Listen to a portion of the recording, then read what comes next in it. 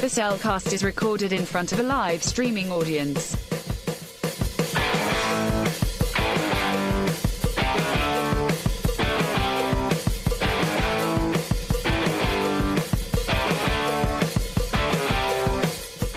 Hello and welcome to another episode of The Cellcast.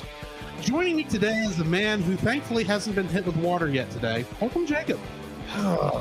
Deela, I have to ask, if I douse Jacob with water, is he going to turn into a fish monster?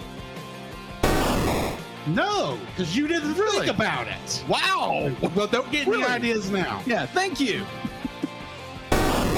Yeah, fine. Anyway. Why, thank you. Let me introduce our co-host, a man who, just like everyone's favorite orange tabby, likes lasagna every once in a while. Welcome, Drew. Well, I do like Italian food. Yes, don't forget. Garlic bread, spaghetti, ravioli, all the other things that's in this movie that I can't remember the name of. Chicken Alfredo. I actually had Cajun chicken Alfredo for dinner tonight. Really? And I didn't think about the fact that we were reviewing a movie based in Italy until just this minute. Bravo. So there's that. Yes. Anyway, yes, tonight we are reviewing the movie Luca, a Disney Plus original Pixar film that it had a certain disease not occurred would actually may have been in theaters. Thanks, COVID.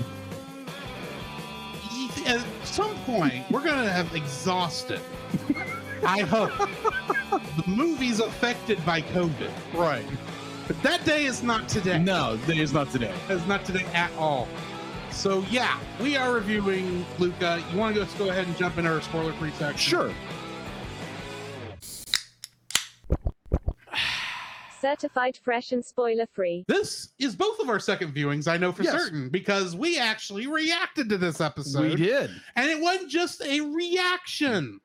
We did a full-blown audio commentary. Yes, we did. Oh my gosh. I believe is still only available through our Patreon. And honestly, don't listen to it.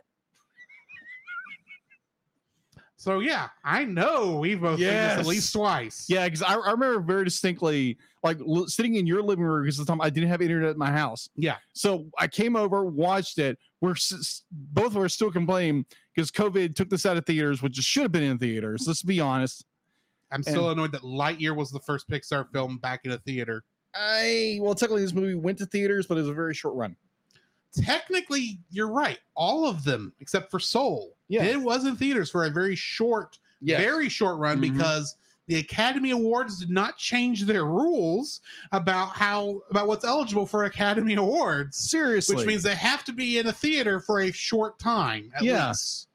So yeah, this was in theaters for a very short time and just not around here. And honestly, I think at the time I wasn't interested in watching this in the theater again. I've already seen it one time. But my thoughts might be different now. We'll see. Right. But yeah, it is a quieter movie, I think, than most Pixar films would be classified as.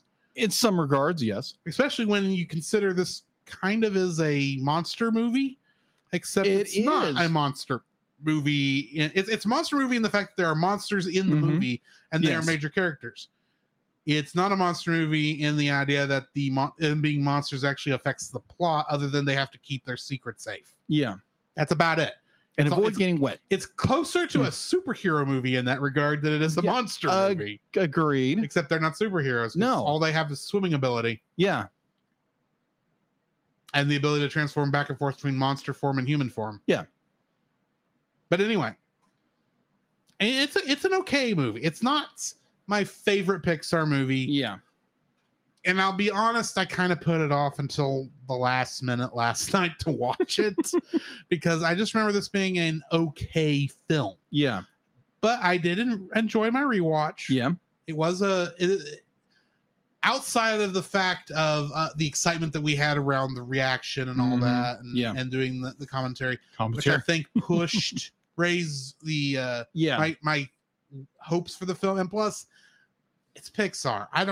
Up until that point, I didn't have to look at a Pixar trailer to know I wanted to see a Pixar film. Now, that being said, between this movie, Soul, Lightyear. Mm-hmm. I'm a little. I feel like I should want to see a trailer now for a Pixar film. Although I've seen now the Elemental trailer so many stinking times, I almost don't want to see that film because it's annoyed me so much. Because the theater where I watch movies, where me and my mom and me to watch movies, has played that in front of every movie we've watched there for the last, since January. Oh, okay. So, I'm sure it'll be. This is not about Elemental, obviously, but this is a calmer movie. Okay. And I think that's what threw me off the first time. This time viewing it, I thought, okay, I'm kind of seeing the more how this works as just a kind of like a Totoro movie in a way. Oh, okay. Not exactly that, but I got to thinking, it's like, there's almost nothing that goes on here. And I thought that's the same. You could say the same thing about Totoro, and that's the first movie we both gave a perfect 10 to, and couldn't think of anything to dislike about it. So really, what am I saying? Is this? It's not as good as Totoro. Don't get me wrong, right? But I mean, if I didn't have a trouble with the more laid back there, why would I have trouble with it here? Either way, it's a fun movie. It's not going to get. It's not in a terribly exciting film, but I mean, it was fun. Yeah. What are your thoughts? So again, my first viewing of the film was watching here in Studio B. Studio B. Ever since there, again, I didn't have internet in my own apartment. Watching the film while doing a reaction, while doing commentary on it, which cements the memory of this film so well for doing it for the podcast. And thinking the entire time, thanks COVID for, ruining theaters for us for the moment. But overall, I enjoyed the film the first time. Watching the second time, I appreciate what they're doing is for a film. I appreciate what they're the storytelling they're doing, because it is very, at its core, a Pixar film with a lot of inspiration from Hayao Miyazaki, and you could tell that, or Looney Tunes, about how the characters move and how they're animated. Overall, I enjoyed this film. It's not one of the high echelon Pixar films in my opinion, but it's a good Pixar film. In my opinion, and this is solely opinion, take it for what it's worth. Yes. Which means, as far as I'm concerned, you can throw it in the trash and I won't care. I think this might be like the second weakest Pixar film for me. The only thing I consider kind of worse than that is A Bug's Life. I just don't like A Bug's Life. That's one film I haven't seen yet. It's not a bad film. It's just one I just don't like. Fair. I think Brave is a better film than this, which we need to review Brave at some point. Agree. But anyway, you ready to jump into the full spoiler-filled section? Yeah, let's spoil this thing. All right. Let's dive in. I just had a mental flashback to an old Stephen Curtis Chapman song. Yeah. You know which one I mean? Yes, dive. Yeah. Anyway, the following is a spoiler-filled review for the movie Luca. Listener discretion is advised. Luca was written and directed by Enrico Casarosa, and the other major thing he's directed was the Pixar short La Luna, which I don't remember which movie that was in front of. Oh, yeah, I didn't think to check that part. I think that may have been in front of Inside Out. You could be right on that one. I could be wrong there. Could. Anyway, it was also written by Jesse Andrews, Simon Stevenson, and Mike Jones. Cast: we've got Luca Paguro being played by Jacob Tremblay, and he played a character named Bradley Trevor in Dr. Sleep. Alberto Scarfano was played by Jack Dylan Glazer, and in the movie Shazam, he played Freddie Freeman. Julia Marcovaldo was played by Emma Berman, and in the upcoming Young Jedi Adventures, she's playing a character named Nash Durango. Nash Durango, that's an interesting name. Oh, it's a Star Wars name. Of course. They're always very interesting. Ercole Visconti was played by Saverio Raimondo, And in an Italian film I had never heard of, and all of his films were Italian films I had never heard of, besides this one, obviously this one, he played a character named Il Nero in something called Lo e Angela. I have no idea what that's about. Daniela Paguro was played by Maya Rudolph. Okay. And she is Aunt Cass in Big Hero 6. Of course. Massimo Marcavaldo was played by Marco Baracelli. My apologies if I'm mispronouncing these Italian names. But in something called Holy Silence, he played Pope Pius XII. Literally, I had a hard time picking some of these, as you can tell. Yeah. Lorenzo Paguro was played by Jim Gaffigan, the comedian. And he was, of course, Van Helsing in the Hotel Transylvania series of movies. Yes. You know, after they got bad. We still need to do the fourth one at some point. We've done the first one, did second 1, 2, and 3, and the short, but we have not done the fourth. That's right. Yeah. The one that I'm getting Adam 2 and 3. Well, we haven't done the one without Adam Sandler in it. Yes. Yet. Anyway, and then Grandma Paguro was played by Sandy Martin, and she played the grandma in Napoleon Dynamite. Film I haven't seen that yet. So you wouldn't know what I meant if I told you to get a dang quesadilla? No. Okay, then. No idea. She's that character who says that line. Oh, okay. She's in the movie for like 5 minutes at most before she's stuck in a hospital for like the rest of the movie. Anyway, Kingdom Hearts connections. Want to guess? 2? Technically 3. Actually, technically it was more than that. I'm only claiming 3. Oh, okay. Because this was this is one of those where no one in the cast, and so I only had crew members to pick from, and it was only Kingdom Hearts 3 that I had a connection with. Okay. Because that was the one that actually has full orchestration. Oh, okay. So yeah, the music department on all 3 of these guys, Mark Graham, George Doring, and Joe Zimmerman. Music department on both Kingdom Hearts and Luca. Okay. And that's all I've got for casts and such. Okay. What do we got in info and stuff? All right. So IMDb has a 7.4 out of 10. It's available to watch on Disney Plus. Production was Walt Disney Pictures and Pixar Animated Studios, distributed by Walt Disney Studio Home Pictures, which is more. It was more recently when they changed that when they were put this over. Release date. So going into that, Luca was originally set to be in theatrical release in the United States on June 18th, 2021 by Walt Disney Studio Movie Pictures. However, on March 23rd, 2021, Disney announced the cancellation of the film's theatrical release, sad face, and instead was released worldwide on their streaming platform, Disney Plus, as a result of the COVID-19 pandemic. Thanks COVID. On that same date. Box office, it actually did have it did have a box office release. There's no budget anywhere I can see. They never released the budget for this film. They probably didn't need to. Probably not. So the film played 1 week theatrically engaging at a film we just reviewed at the El Capitan Theater. I think, either or. On June 28th through the 24th, 2021, and international markets where Disney Plus was not available, was released theatrically. What movie was it released theatrically with? You said we had just reviewed the movie, but then didn't say what the movie was. Oh, I'm sorry. I was getting the theater in which Snow White and the Seven Dwarfs was released. Oh, okay. Yes. I was getting those two reviews up. Fair enough. Yeah.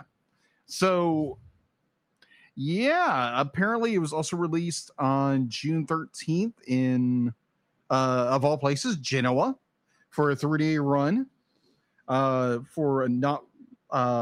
nonprofit organization, Media Cinema, to raise funds.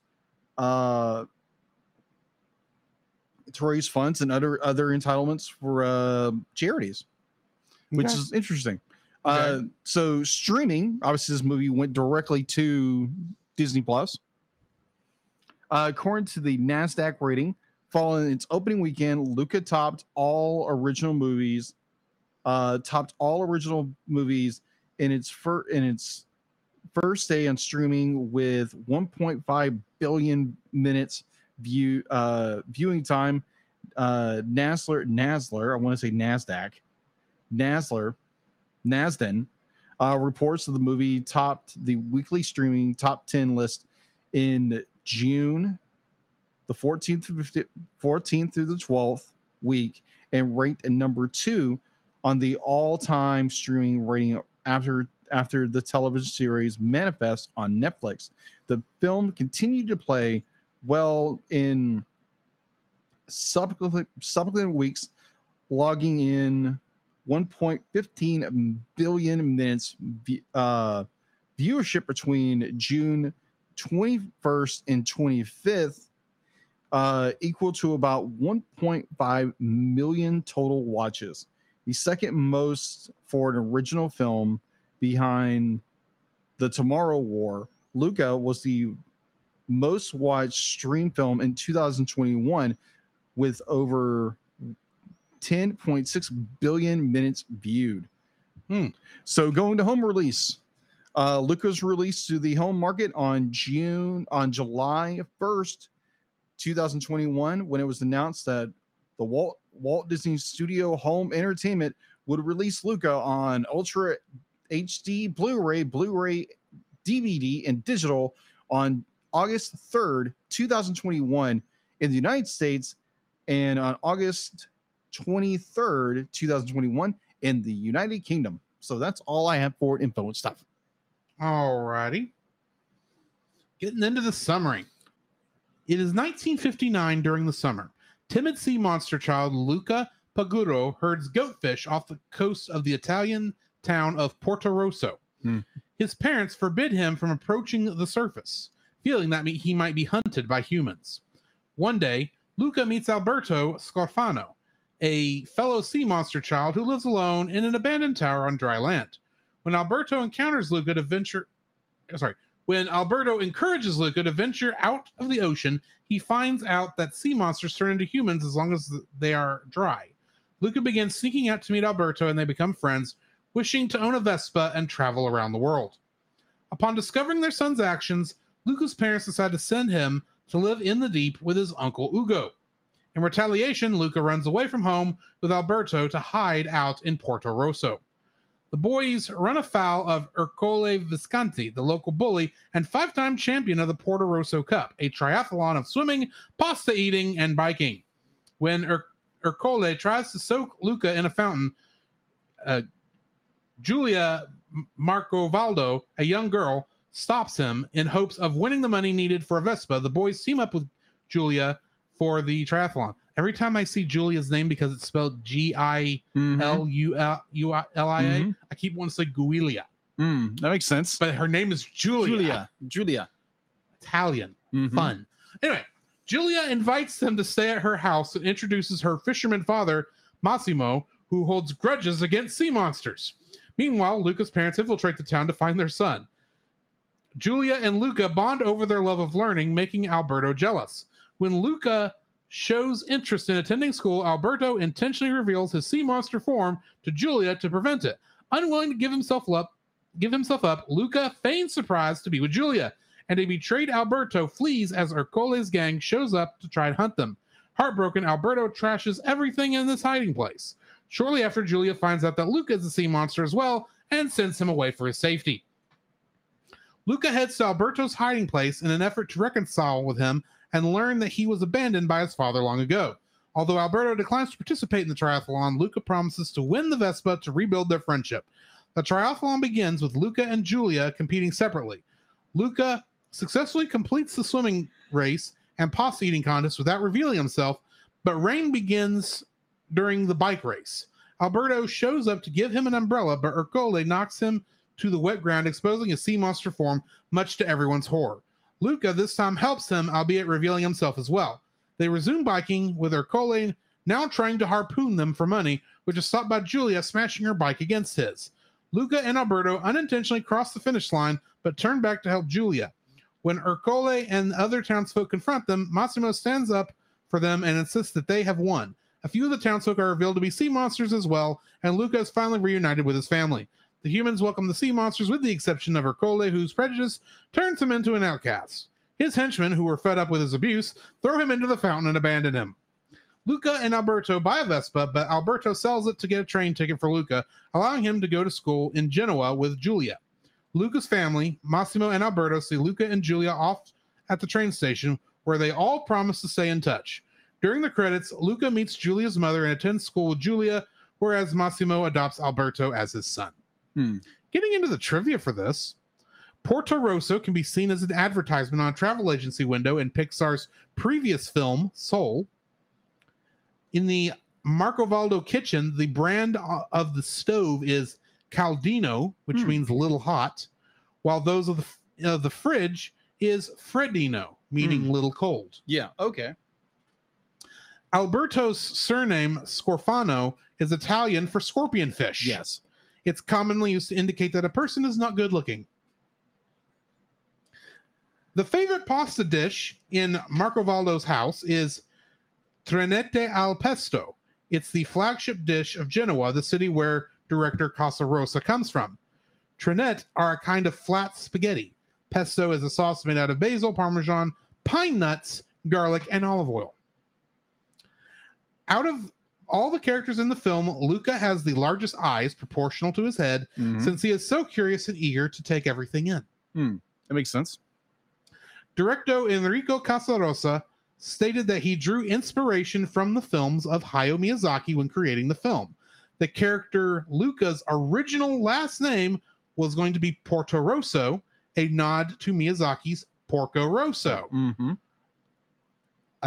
In the final version of the film, the character's surname was changed, and the last name of the town was changed to Porto Rosso. Ironically, also a movie set in Italy. Just throwing that out. Yeah, very true. When asked why he chose Luca as the film's title, Casa Rosa said that he had based the film on his friendship with his childhood friend Alberto, but he couldn't just use in his own name, Enrico, and chose Luca because it's simple and it's pronounced well in America too. In an interview by the director, Enrico Casarosa indicated that the plot of a shy, reserved kid who befriends a nonconformist type who pushes him into becoming more open is directly based on his own experiences as a child. He also said to have spent as a kid summers at Cinque Terre, where the movie is originally set. So yeah, that's what I got for trivia. Jacob, what is your first like for this film? My first like would be the animation, especially how the characters, how they express themselves, how these characters express themselves, their animation. Because if you look at how their walk cycles, how they move, how they fall, has so much of the like Looney Tunes, like just kind of like not rubbery, but has this very fluidity of walking and like they move and everything. It's so I enjoy the animation for that. How the character movement is so wonderful, and definitely when Luca goes flying off his bike, it's just that head over heels, just flop, just like you'd see in old Looney Tunes shorts. The exact same way, like with a Hayao Miyazaki film or something like that. It's just like it's so beautifully well done. It's a different style of Pixar film that makes it its own, and it's set in Italy. Yeah. What's your first one? I like the transformation sequences from the sea monsters to the humans. Yeah, that transition is done very well, and they did a good job of making it believable that the human models and the sea monster models were the same persons. But the way they animated that transition of the scales coming out, and it was done very well, including those instances where they only could be half transformed because they only got a little bit wet. And I appreciated a lot of that because that was very interesting to see. Yes, I agree. What's your second like? My second like would be the not family, but friendship dynamic between Luca, Alberto and Julia. Alberta and Julia. Thank you. I just forgot the names for a second there. My apologies. Yes, where it's like Luca is the very shy one. Alberto. Yes. Again, I am terrible with names. Alberto is a town in Canada. Yeah, Alberto. Yeah. Alberto is the outgoing, rebellious type, and then you have Julia, who's the another one of the outcasts and who wants to prove herself. And it makes this interesting trio of characters where they're all kind of learning and living through each other. And I find that dynamic so well poignant, where you have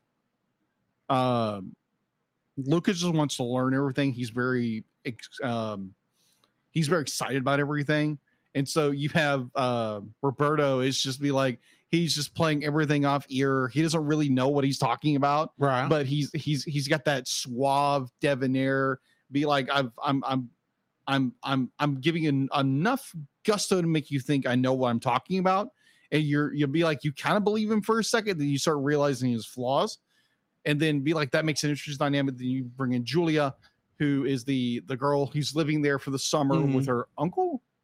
No, it's her father. Oh, it's her father. Okay, her father. Their parents apparently were split. Yeah, so with their father, for some reason I thought uncle, but it's father. And it's just that interesting dynamic where Julia and Luca be like, start having their connection as friends, and be like, they're both interested in learning, and he's learning more and more about the world instead of what Roberto tells him. And that, with that dynamic broke up throughout in the rest of the film, where it's fused back together. And so, yeah, that is just, it's like the character dynamics are so well done. And it's authentic because it comes across as kids. It doesn't come across as like, adults trying to write something it's not adults trying to be kids, but it's kids being kids. And the dynamics and the struggles and the heartbreaks and the awe of connecting with someone you're not used to, and being a little rebellious when you're more shy and timid, and the characters growing from one another. And I find that really, really, really interesting. What's your number 2? The race at the very end of the film.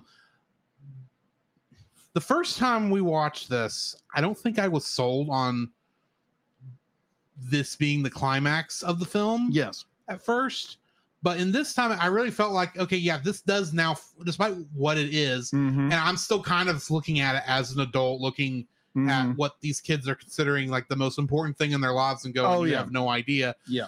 While that's still there, in the moment, I feel the importance of this in their lives. Yes. Of how important it is to win this race, and how stressful it is with the fact that it didn't start out the way they wanted. They were hoping it would, and it's all kind of gone to pot. You get right down to it. But that everything from him walking on the sea floor to in the diver's helmet, the diver's suit, which I still don't think he could have made it all the way out to that buoy and back in that suit in that amount of time. I'm sorry. I don't think that's actually possible, but I kind of let it slide to some degree. I think he would have been better off if he'd have just accidentally, quote unquote, come up in behind a house, dried himself off real quick, and then went and ate the pasta, because he would have had enough time, I think, to pull that off. Yeah. But maybe, I don't know, he would have gotten in trouble for that. I don't know. I'm just kind of guessing here. And the fact that you actually have to eat like a plate full of noodles before you then have to bike up a very steep hill and then get all the way back down. And of course, Julia's never been able to pull that last part off. Yeah. Because she always blows chunks before she gets to the top of the hill. Yes. And this time she did not. Not that they didn't have a bucket for it. Yes. But I mean, the the whole thing felt like this is the most ridiculous triathlon I have ever heard of, and it also feels like the kind of things I would see, the kind of sports, the top of races you expect kids to get into. Like, I've seen Stranger Things at church, to be honest. Fair, with kids' obstacle courses and such. Yes, and this is not really that far from big a distance from our perspective, but this it's a very big distance for them, so I get that. Yeah, but I really like how they, despite the fact you're looking, I like how it plays on two levels. On one hand, as an adult, I go, and this is ridiculous. This is just for fun. This is not the end of the world, kids. And then simultaneously, I get that perspective, and I get the other perspective of this is the most important thing we will ever do in our lives, and we must win.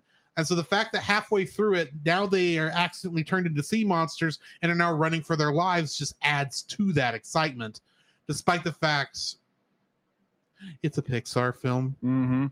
It's a Disney film. We know that they're not going to be hunted into the sea and will never be allowed to the surface again. We know this. The question is, how are we going to get back out of it? And it ended about the way I expected it to. So still, I liked how you felt the strain, and yet you also didn't feel the strain at the same time. On that race. So yeah. Okay. So what's your third? My third would be Vespa Sacrifice. Let me explain. Vespa Sacrifice. Vespa Sacrifice. Thank you. I knew it was going. By the way, you know what the word Vespa means in Italian, right? No. What does it mean? Wasp. Wasp. Okay. Makes sense. That's what the name of that motor scooter is based off. It means is little wasp. And it sounds like a wasp. That's the other reason it's named exactly. I mean, so it's got a smaller. It's got like a very small motor. You don't actually have to have a motorcycle license to drive the thing. Ooh, that's true. But anyways, so we have this goal with Alberto and Luca. Thank you. And why am I terrible with names? Alberto and Luca, their goal is to buy a Vespa, right? It does not hurt your case that these are harder names. Yes, than most names. So yes, I think you get a pass. Okay, all right, or more of a pass than usual. Okay. But Alberto and Luca's ambition, their drive for entering the competition is to buy their Vespa and to travel the world and to understand everything that a little 10-year-old could. Yes. And they strive to be like, their whole goal again is to buy the Vespa. And they learn what a Vespa is. They're still infatuated with it. And like any little boy, it's like, oh my gosh, I learned about this car and I want this car, or I want this toy, or I want this or this or this. So your ambition becomes that, and your goal and your drive is that. So our characters, they win the race, and they Alberto gets they get the Vespa. It's not the best Vespa, but they get the Vespa. They finally get the Vespa. They finally get what they're dreaming for. And it needs some work. It needs some work. Needs some TLC. At the very least, it needs new tires. Yeah. So, or a good patch job.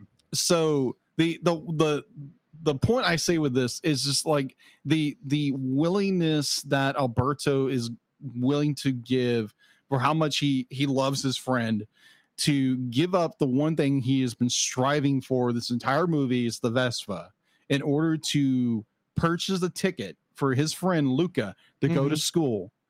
I'd be like, watching it for the second time, I kind of I got emotionally choked up, and I was like, dude, that is the epitome of sacrificial, to willingly give up something that you treasure, something you've strived and longed and desired for your friend's opportunity to fulfill their dream. And I found that incredibly touching. That it was a very emotional scene, because that's when you are really good friends with somebody, you're willing to do stuff you normally wouldn't do for normal people, unless you're like family or something like that. And I found that very touching, that Alberto was willing to do that sacrificially, just like Christ did for us on the cross. Willingly gave up something he loved for a friend. So yeah, that was like the icing on the cake for this film was that one moment where the whole everything came together to get that Vespa, right? And then he gave it up for his friend. Okay, that was so touching. So yeah, Vespa. My third like is it's Luca's gullibility to some degree. Oh yeah. His innocence. There's a lot of innocence he has. Yes. So he's trying to learn everything because he has a curiosity when it comes to learning. I get that, and I can see how being stuck herding goatfish would be not exactly intellectually stimulating. Yeah. So when he meets with Alberto, and Alberto, despite the fact of absolutely knowing nothing, because how can he? He's never even been to town. He is very good at turning a story. Yes. And making up things. And Luca, bless his heart, believes every single word of it. Of course. To the point, I don't know if you caught this. There's a point where Luca gets knocked out by something. Yeah. And it does the whole, stars. Yeah, he sees fish. Yeah, he sees fish. You know why he sees fish? Because he thought stars were fish. Because that's what Alberto tells him. Yeah. So it's like, that's clever. That's very clever. Well, and then of course there's that dream sequence when they have launched their Vespa into space and they're flying among the starfish, pardon the pun, and the giant moonfish. Yes. And he goes to touch it and then turns back into a sea monster because, as we all know from Finding Nemo, you don't touch the butt. You still don't know what that means. I've seen Finding Nemo. I have seen Finding Nemo. Okay. It's been a very long time since I've seen Finding Nemo. It's just when you touch the boat, we'll say it right the right way this time instead of the way they said it in the movie. You touch the boat or the underside thing of the thing you're not supposed to touch. Bad things happen. Yes. And in this case, you wake up and you're a sea monster because, and I quote, the sky leaked. You know what this also reminds me of? The Little Mermaid. I can see that. Yeah, where Ariel will be like, doesn't know anything about the real world. And so like all the items she finds, and what does she? Scuttle is the expert about everything. Yeah. And he's like, I want to call him Alfonso now. It's not Alfonso, you goober. Alberto. He is not Arthur Fonzarelli. Alberto is giving him all this stuff he thinks is true, but he has no way of knowing it's not. So. Yeah, exactly. So I found those little parallels between like a Disney Pixar film and a Disney film. Yeah, about someone learning what it means to be on the surface. Exactly, and how the world is not what they think it is. Exactly. But on that note, now we got to talk about our dislikes. Yes. What's your first dislike for this film? Oh my gosh, this is a hard one. I'll refer to you because I'm still working on mine. Okay. Yes. My first dislike is our bully. Oh, yeah. A, you don't like him because you're not supposed to like him. Right. Granted, that should be like that kind of makes it sound like I'm giving this a backhanded dislike because of course I don't like him. You're not supposed to like him. This is like not liking Gaston or Scar. You're not supposed to, but you'll note if you go back to those episodes, I listed those characters under likes, not dislikes. Yeah. Because while I am not supposed to like Ercole, yeah, the fact is he's not even that interesting a villain. Agreed. If you want to call him a villain, I don't even think he technically even rises to the rank of villain. He's just annoyance. He's more he is an antagonist, but he's the antagonist of the film. There's no doubt about that. Yes. And he does a good job of being a roadblock for our heroes. Yeah. But my issue really is the fact that I know he's a kid and he really can't be that much of is he a kid? He's 16. They said he was 16. Okay. This year. Okay. Again. That's what they said. Yeah. Yes, but this year I mean it. No, he's obviously an antagonist, and the thing is, and I know bullies usually don't really have a good reason for being bullies other than appearing to be popular or better than everybody else. I know that's kind of the whole shtick of the bully character. But the fact of the matter is, when he was finally defeated, okay. We have had villains in the past that were kind of so. Yeah, agreed. And I was still happy to see them get their comeuppance. Yeah. When he gets his comeuppance, I was like, dude, what are you still doing here? Go. We don't care about you anymore. Leave. Yeah. You are not important enough. You're not even that interesting a character. If you were not here, the only thing that wouldn't happen is you wouldn't be trying to kill somebody. Yeah. And obviously, everyone else has had it with you too. Even when his goons, yeah, you know, his goons giving up on him and pushing him into the pond or whatever. That should make me happy. That should make me excited. It's like, yes, you finally are standing up for yourself. And I'm going, why didn't you do that years ago? Yeah, this kid is not just. A good villain is someone you either love to hate or you hate to love. Yeah. This is the third type of villain, which is not a good villain, and that's just annoying. Yes. You know who this villain reminds me of? Who? That ice cream man from 100% Wolf. Oh, crap. Yes. He is about that. Yes. Oh, my gosh. That effective and interesting. Yeah. I just don't care about this kid. Even other Pixar films where they have obviously evil characters that you kind of are just glad to see gone by the end of the film, you kind of are looking forward to seeing how the hero is going to defeat them, rise above them, become better than them. I didn't feel that way about this character. It's like, these kids are already better than this kid. Yeah. He's a putz. Yeah. He's a guy who thinks he's all that in a bag of chips. And we know from the beginning he's not. He just happens to know a couple people. And as soon as it starts, by the end of the film, they're all going to leave him high and dry. And your hope is that maybe then there might be a turnaround. You might see your character rise above even their dislike of the kid and maybe befriend him. Yeah. But they don't even do that. It's like, no, this kid tries to kill them with the harpoon. Granted, that would put a damper on any relationship. Yeah, it would. And he's been an annoyance this whole time, but at the same time, it's like we don't get to revel in his defeats. We don't get to revel in him being evil, and we don't even really get any satisfaction from him turning over a new leaf. This is a one-note villain. And I don't even really consider it. He's a one-note antagonist.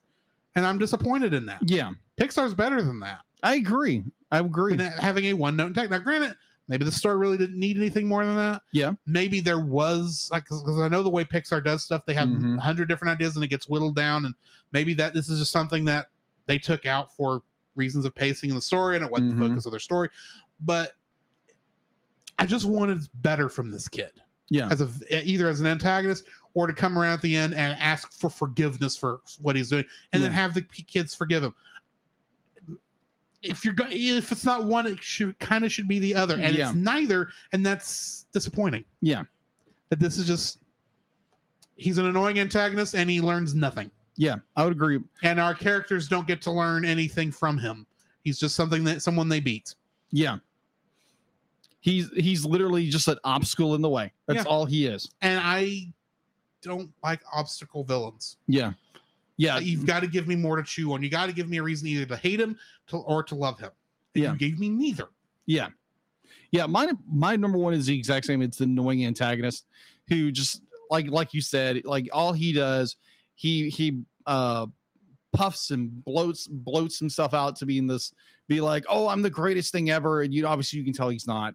But obviously he's won the race once or twice, and he's reveling over that victory, but he really has nothing. He's going against much younger kids, and it's just like he's an annoying character that really just doesn't. he has petty goals. His ambition is just to win another race, and there's no real high drive. There's no I want to do this. I want to do this kind of character. I'm still not sure why he felt it was so important for him to win the race. Obviously, he's, even by his standards, he probably should be considering himself too old. He already has a Vespa, a nice brand new Vespa that obviously that prize money did not pay for. Yeah, I'm sorry, it didn't. No, not if all they could get at the end was that cruddy one. Yeah, there was some other money that went into that, even if that's 6 or 7 years worth of prize money. Yeah, that's been built up. That's no way he afforded that Vespa on the prize money. Yeah. I don't understand his motivation. Yeah, because I understand where, other than he just wants to still be considered top dog in this little town, and apparently there's no other kids older than him. Apparently there's no other teenagers in this town, which is odd. I can kind of see maybe there was this is 1950s. Mm-hmm. He would be 16. That would put him being born in 44. Approximately ish. Heck, Italy, there should be a bit of a baby boom. Yeah, that's just. I don't know exactly how Italy fared right after World War II. True, because I know they had to pay back some reparations, right? Obviously, but I would think the people, at the very least, there may have been more than a couple. Yeah, there should have been at least some kids that were in that. More kids in that town than. Yeah, I agree. Just him being the eldest, and then a bunch of 7-8 year olds. Yeah. I agree. There's not enough like older kids in this town. It's a bunch of like younger kids. There's not a lot of adults in this town. No, there's not. It's supposed to be a little fishing village in the side of nowhere. Yeah, agree. You're lucky you have enough people to even have this race. Yeah, agree. If you're being honest. Yeah, but I mean, like you have this character who is, his sole ambition is to win another race, no matter what, and he's the town bully that is just be like, he loves to annoy people because he has the clout, be like, oh, I've won so many races, and he bullies his way through everything, and obviously the end result is what the end result is, so that he loses the race. Actually, I would listen to a podcast about true crime, and this guy who's very similar to our villain, who was the town bully. He threatened people's lives, and the town went all vigilante on him. Let's just say that. Now I will say, yeah, to throw this movie a bone, we are looking at it from the perspective of adults. Yes, we are. For kids' point of view, this may not be as big a deal. Yeah, but in my mind, I still want someone to get their comeuppance. Mm-hmm. And this kid, all his comeuppances, nobody in town likes you. Go away. Yeah, that's it. Like he'll get over that in a day. Yeah. Move on to another village, and good night. Bulk and Skull are better bullies than you are. Oh my, wow. Yeah, you're not kidding. Anyway, that's my first dislike. What's yours? My second dislike.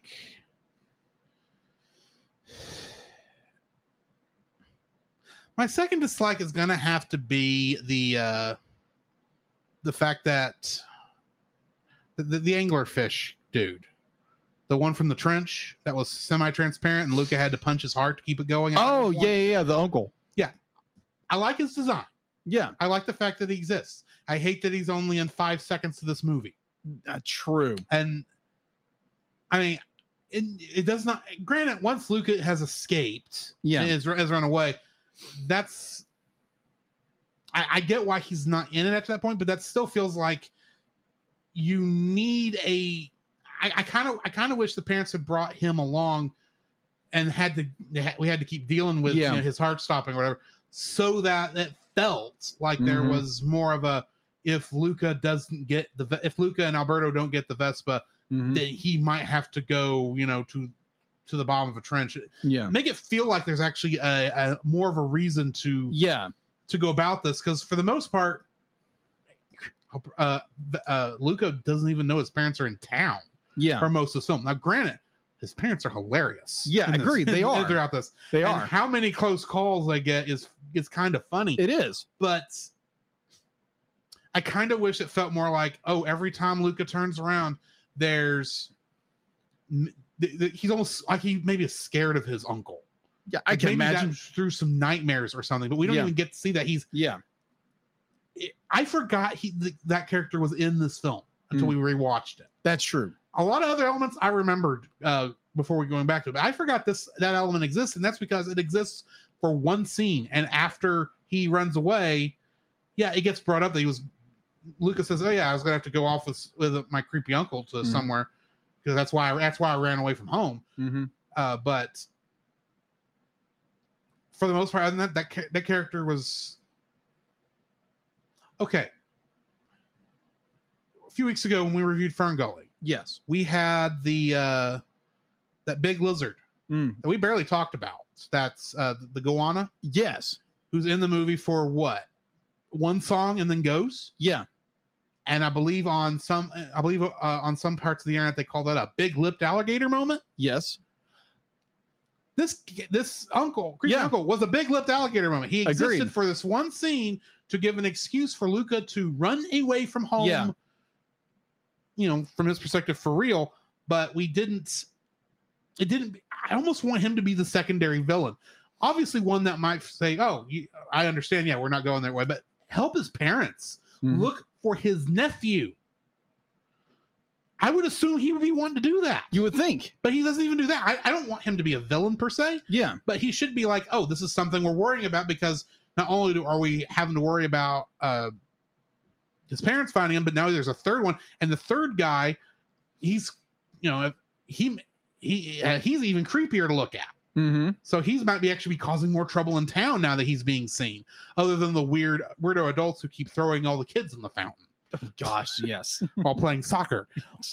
I just wish there was more to it, and I kind of wish the grandma had more of a role. Yeah, agreed. It's just there's a lot of characters who are in the movie for like a short bit, at the beginning and at the end, and the rest of the time it's like, because once we get to town, all the sea monster.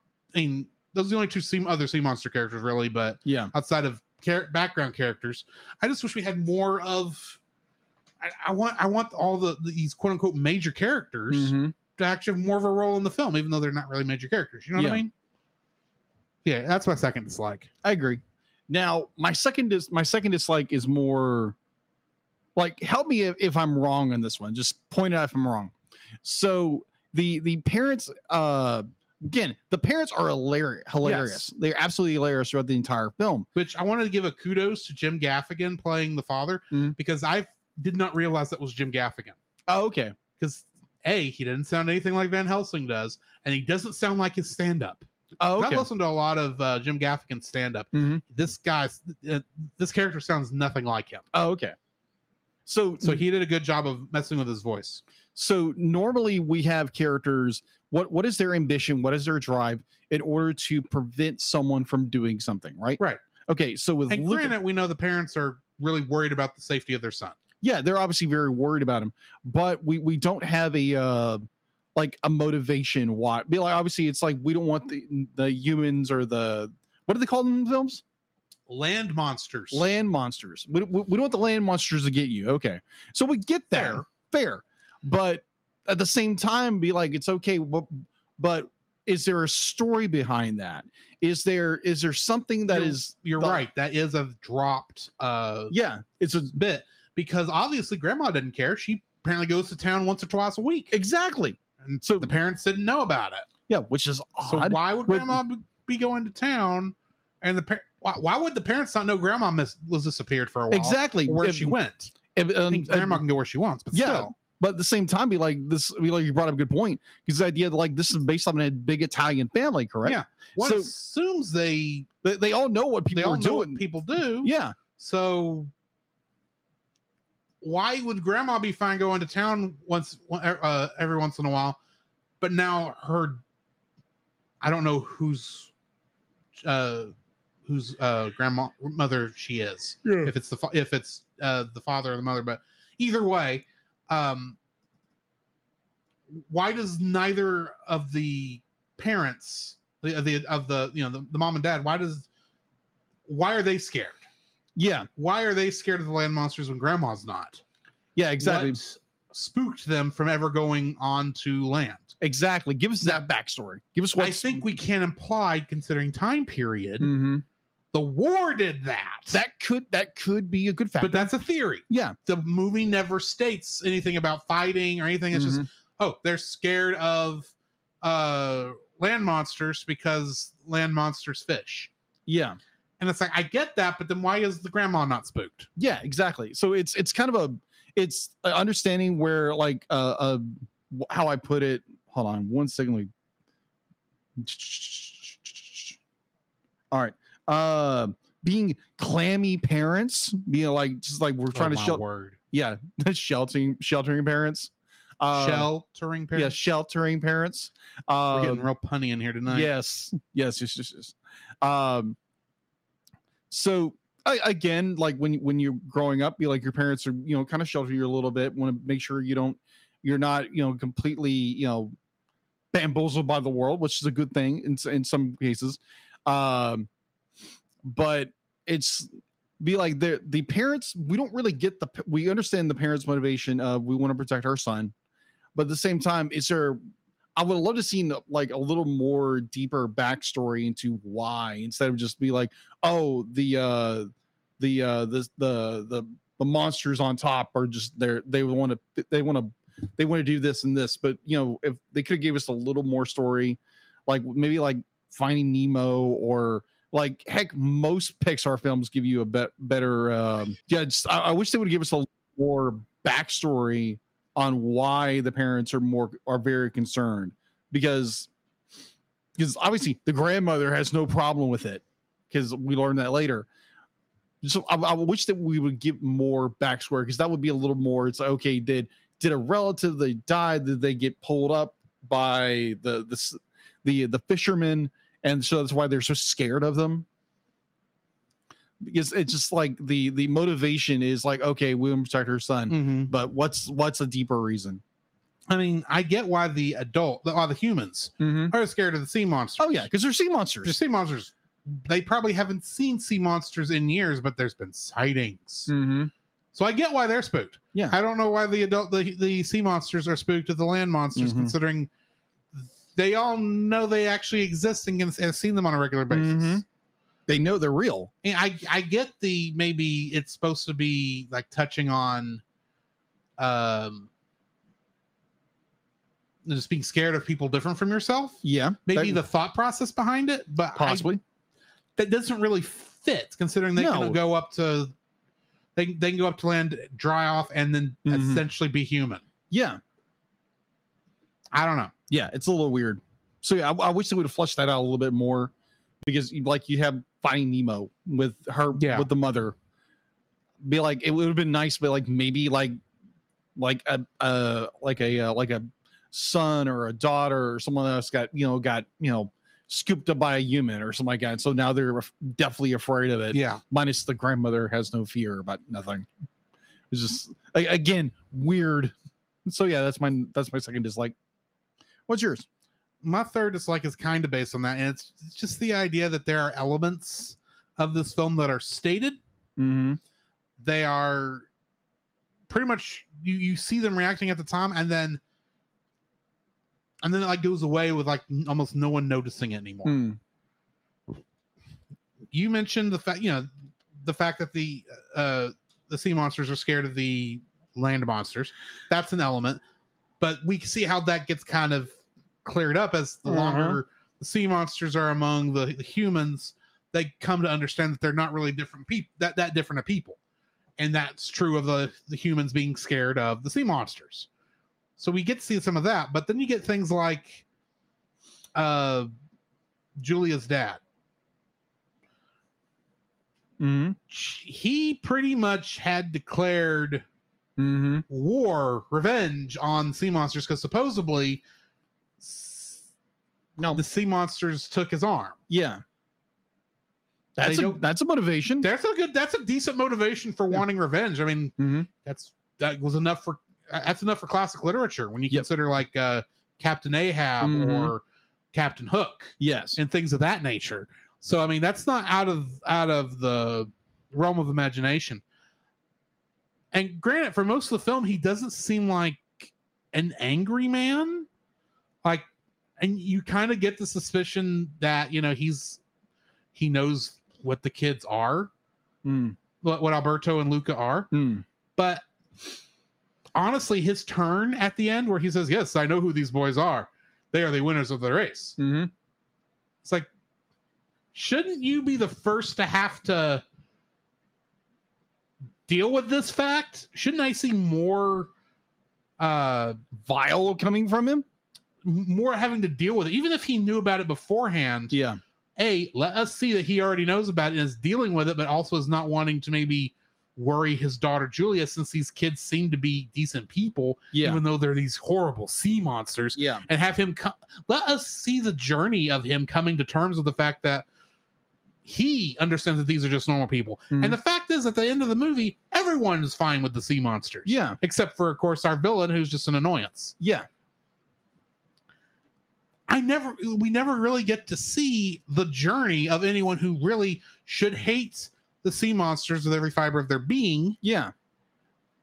And turn around, and the only person who really fits that bill, well, there's two people who fit this. Well, no, only one, because even our annoyance of an antagonist only wants to kill the sea monsters for the reward money. Yeah. Which I get, but it's still like, I still don't like you. You're still not that interesting a character. But the father, that would be an interesting story to see him having to deal with the fact that, they're sea monsters, but they're good kids. They actually help me find all these fish, despite the fact that's got to be really weird from their point of view, helping a human get all these fish that they're going to they would feel weird about eating. Yeah, exactly. Also feeding a fish to his cat that's on the boat. Yes.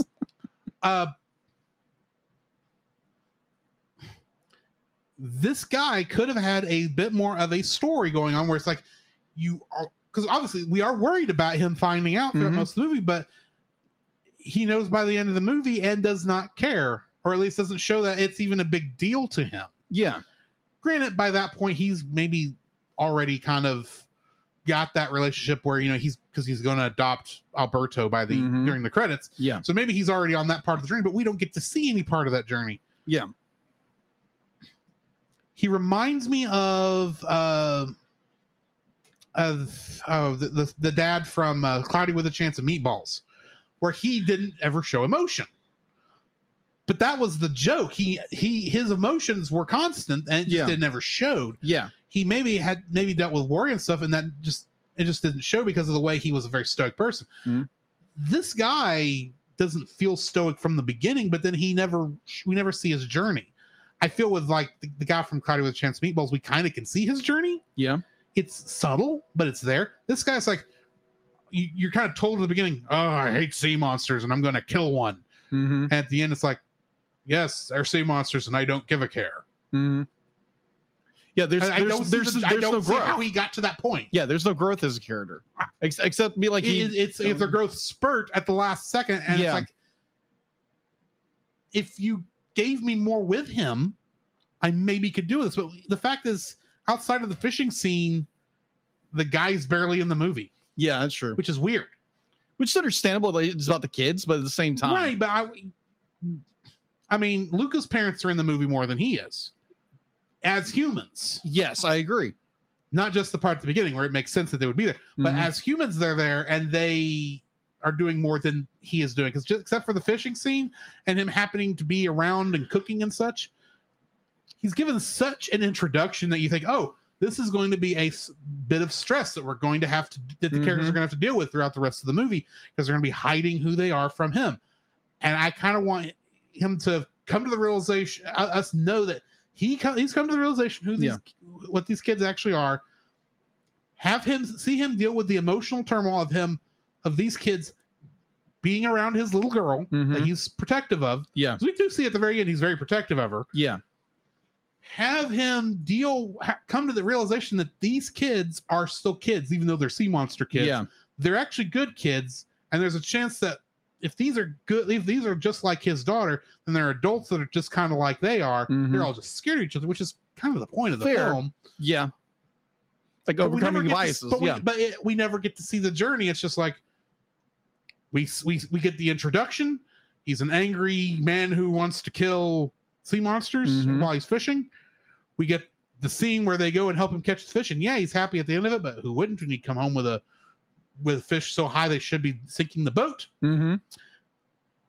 And then we never get to see the rest of his journey the rest of the way. I'm sorry. I can't believe this character is going to immediately be fine with these kids being sea monsters just because they happen to get him a lot of fish. Yeah. I need more than that. Well, it's. I want more than that. Yeah, I would agree with you. There needs to be more explanation of it. I have to say, I'm still looking at this as an adult. For kids, this may not be an issue, but Pixar is better than this. They're good at one of the things. I kind of hold Pixar to a higher standard. Okay, fair. Because Pixar is usually very good about playing to both the kids and the adults in the room. Mm-hmm. And I really felt like they played more towards the kids in this one. And that kind of bugs me a little. Fair. I want them to play more to the... and it's not like I'm wanting like a whole subplot. I'm wanting scenes. I'm wanting moments where it's understandable. It's like, oh, I see how he's making this turn. Give me a point where he's like fighting with himself. It's like, oh, they're sea monsters. I want them, but oh, they're actually good kids and they're not really that bad. And yeah, give me a moment like that. He's fighting his biases. Right. Give me that. I don't really see him fighting his biases at all. I can put it.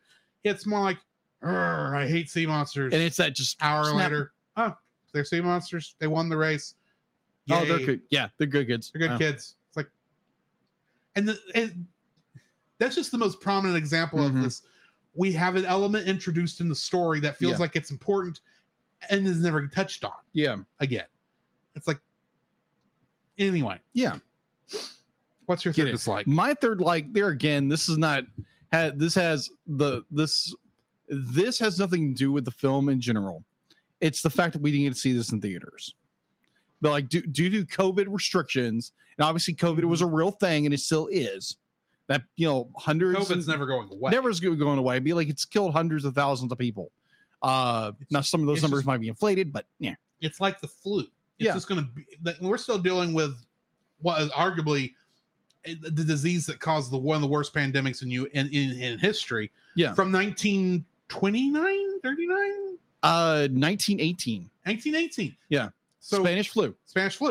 And that's still the flu we fight to this day. Yes. And we just have another thing with the flu now. It's just we call it COVID-19 instead of the Spanish flu. Yeah.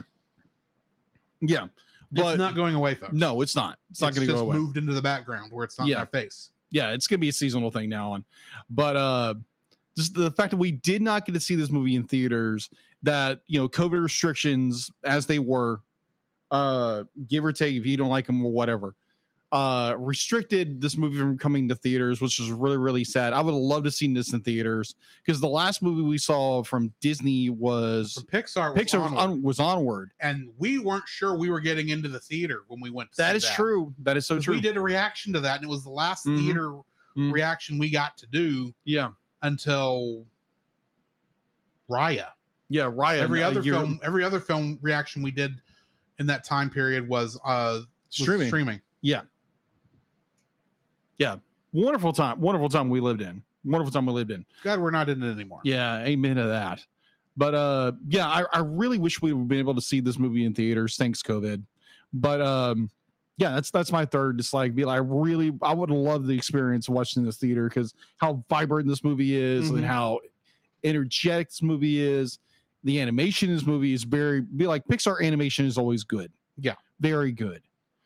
It's just my deep desire was to watch this movie in theaters, and maybe someday we'll be able to at some point. Maybe someone will put it in theaters and finally be able to watch it. Maybe at this stage, there are three Pixar movies that I've not seen in theaters. Four. There's four. Luca, Soul, Turning Red, Cars 3. You didn't see? I thought Cars 3 was in theaters. It was in theaters. I didn't get around to watching it. Oh, okay. I've heard Cars 3 wasn't any good anyway. I've heard it's different. But either or, that is my third dislike. There were too many movies coming out at that time, and I was very busy at that time. Fair that happens. That's why my streak is broken right now. It happens. So yeah, be like COVID-19, you ruined a chance to watch a movie in theaters. Heck, I saw Planes in theaters. and that's not even technically a Pixar film. That was a Disney Toon film. Disney Toon film. The only Disney Toon they did based off a Pixar movie. That's right. Yeah. Anyway. Yeah. What is your third dislike? I already mentioned it. Just remember, I was going first on the dislike. That's right. You were. Which means we need to rate this thing. Yes. What do you rate? I'm giving it a 7.5. 7.5. Okay. I don't hate this film. Okay. Don't get me wrong. This film is connected to a stressful time in all our lives, at least from my perspective. So that's always going to put a pall over this film. It's a movie I understand at the time why it didn't go to theaters. Yeah. Because Pixar would have wanted an exciting movie to go back into theaters too, and this is not an exciting film. This would have been a great one for before COVID to come out in theaters. Agreed. But when you're looking for the first Pixar movie to go back in theaters, this isn't it. And you pick Lightyear, especially since Turning Red was right there. Oh yeah, absolutely. And I thought I was going to hate Turning Red. Yeah, and I love Turning Red. That was just a fun movie. Yeah, agreed. Lightyear, there's too much pandering to politics. Yeah, among other problems. Yeah, but yeah, I understand why this one didn't go to theaters under the circumstances. Even though I would have loved to seen it in the theater. And as much as I said earlier, this feels a lot like the more calmer Miyazaki or Studio Ghibli films. Yeah. And it's a good reason. It's kind of inspired by it. But I don't feel like this has that level of quality that a Studio Ghibli film might have. And I can't tell you why that is. I get that. Other than Pixar has not, this is like the only quote unquote quiet Pixar film. Yeah, it is. It doesn't have that magic that a Miyazaki film doesn't have the magic that a Ghibli film has. Yeah. And it's somewhat missing some of that Pixar magic. And I can't tell you why it's missing. I'm assuming it's because it was made during COVID. Yeah. And that caused just some issues in the filmmaking in Pixar's filmmaking process that just drained it of its magic to the point where it's like it's not as good as I want it. It's not a bad film, and that's why I'm giving it 7.5. I got you. But it's just not as good as it could have been. Fair. What's your rating on this? My rating is going to be a solid 8. I enjoyed the film for what it is. It's very vibrant. It's a very animation wise, it's very beautiful. The homage to Hayao Miyazaki films and the old Looney Tunes shorts, and the style in which they do the characters movements, the character motivations, the character relationship dynamics, and all these other wonderful things about this film are great. But they're, like you said, some of the motivations are a little bit weird. The our villain is a very bland and boring, forgetful villain. You just want him to go away, kind of villain. There's no real thrust of danger when it comes to a villain. He's not there. And again, one of the points you talked about with the I rambled on him about him a little, but yeah, the parents' motivations, there's a lot of the reasoning behind a lot of things. There's not a whole lot of meat behind it. It's just it's just there.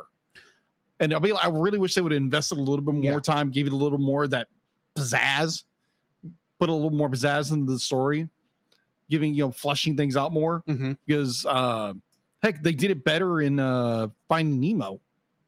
Yeah, in a lot of ways, and I do agree with, but there's something missing about this film that doesn't quite give it that Studio Ghibli magic or Miyazaki film or Pixar magic somewhere in the middle. It's good, but it's missing that special sauce. I think I have a good analogy for what it is.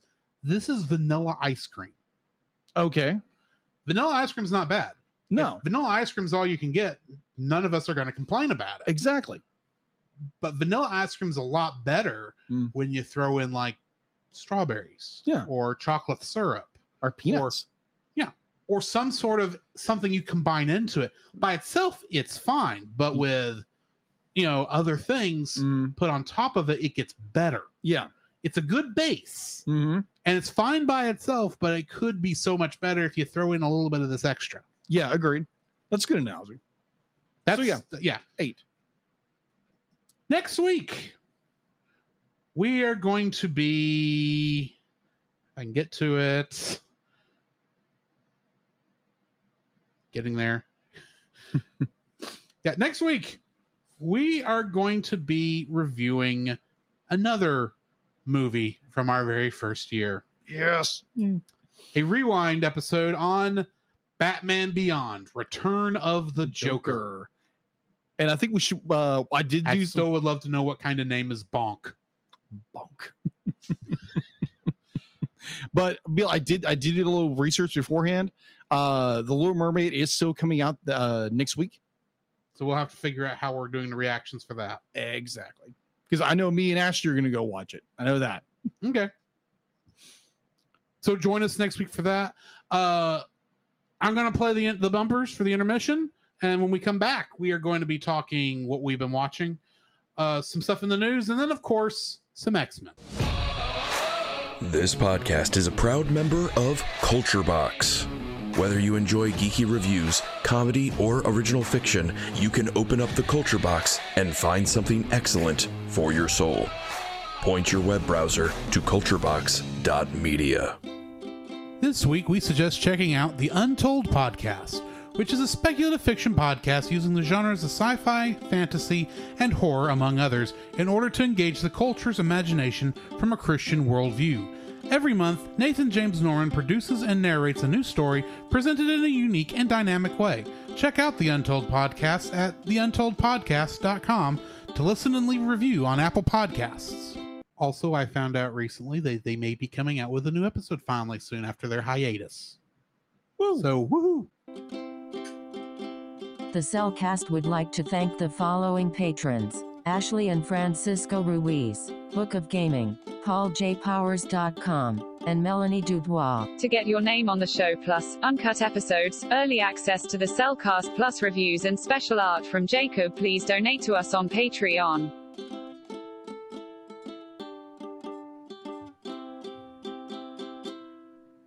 So, Jacob, I've got a question for you. What have you been watching? Okay, so what have I been watching? So I have continued my journey into the world of Inuyasha. I think I'm like almost halfway through season 2. There again, I'm watching these on Netflix. I think they have all 5 seasons, 5 or 6 seasons. I think it's 7 seasons altogether. And the final act, which is another series. Technically, it's a different series, even though it's the last season. Yeah, technically. But there's a large gap between the original run and the last season. I agree. So I'm watching that. There again, when Inuyasha originally came out on Toonami, I really enjoyed it. There again, it's a movie, it's a show designed for teenage drama, the whole bit. Be like, I just like the action. I love the storytelling in this show. I think it's great. An odd one, because I remember someone talking about Pokemon at some point. I was like, I was on Netflix. I think I just got done watching Inuyasha, and I saw, what was it, Indigo League Pokemon? Yeah, that's what the first section is now referred to as. Yeah, so I watched. That's the original Got to Catch 'Em All Pokemon. Yeah, so I watched that first episode. I'm like, okay, this is kind of weird.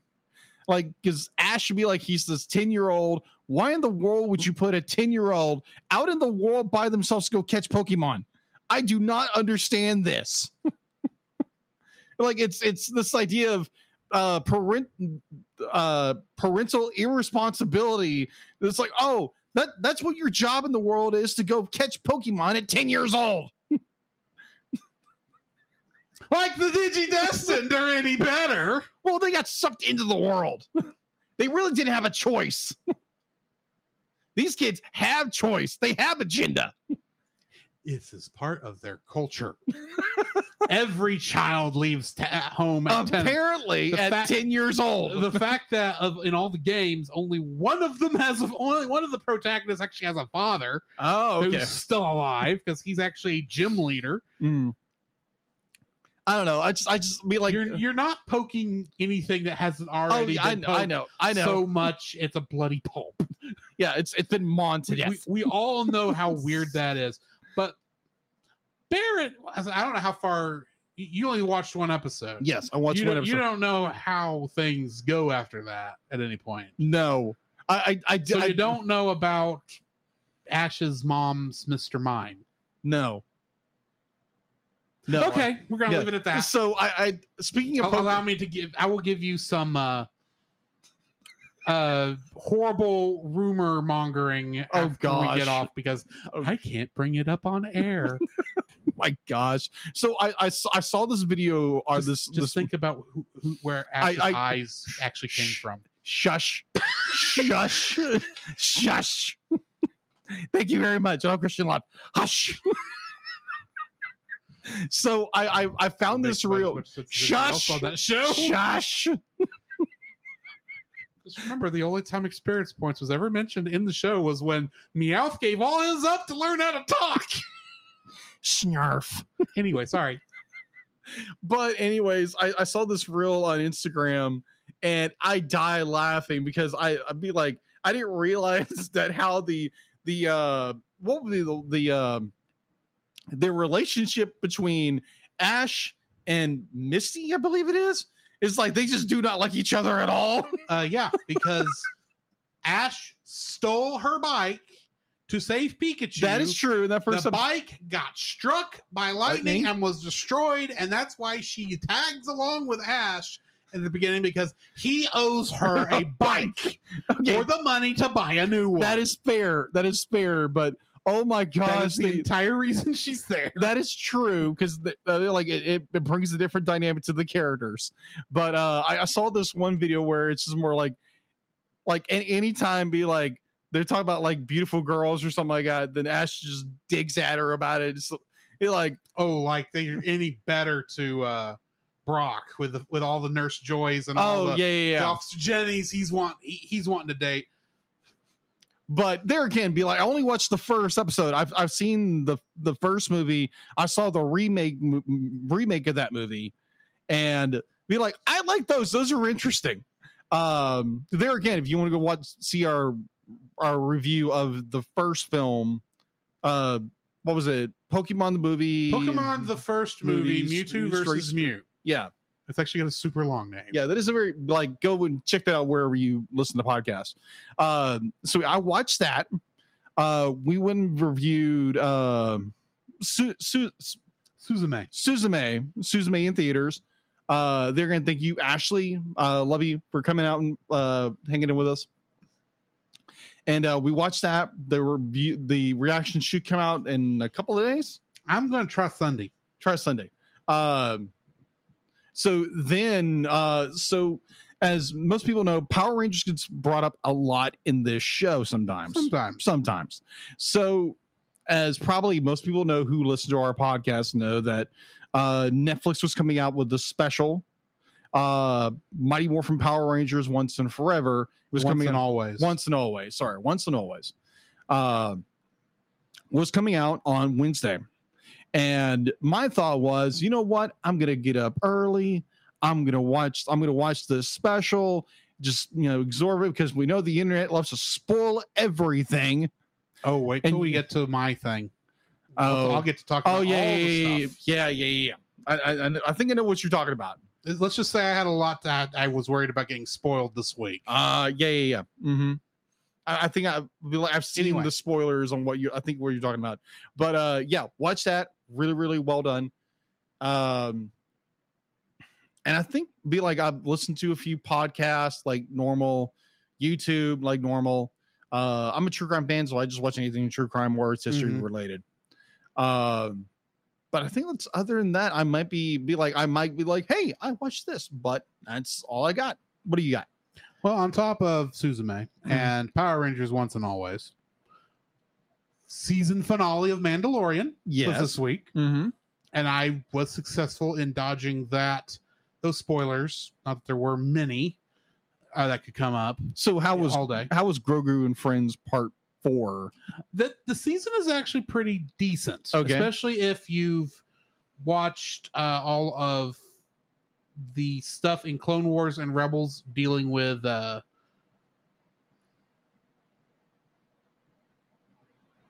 Kryze. I had to think of her name. And all the other stuff dealing with the Mandalorians.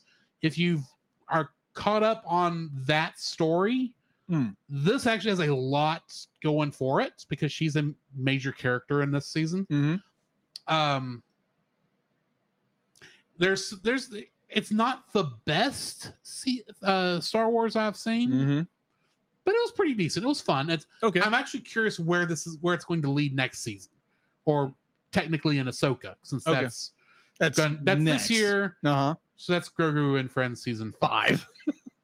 Because we know Grogu and Mando are going to show up. Ahsoka's already shown up in Grogu and Friends in season 2 and 3. Yeah, and season 4 was already hinting at where Ahsoka, the story that we've seen in the trailer for Ahsoka. Yeah. So it's Grogu and Friends season 5.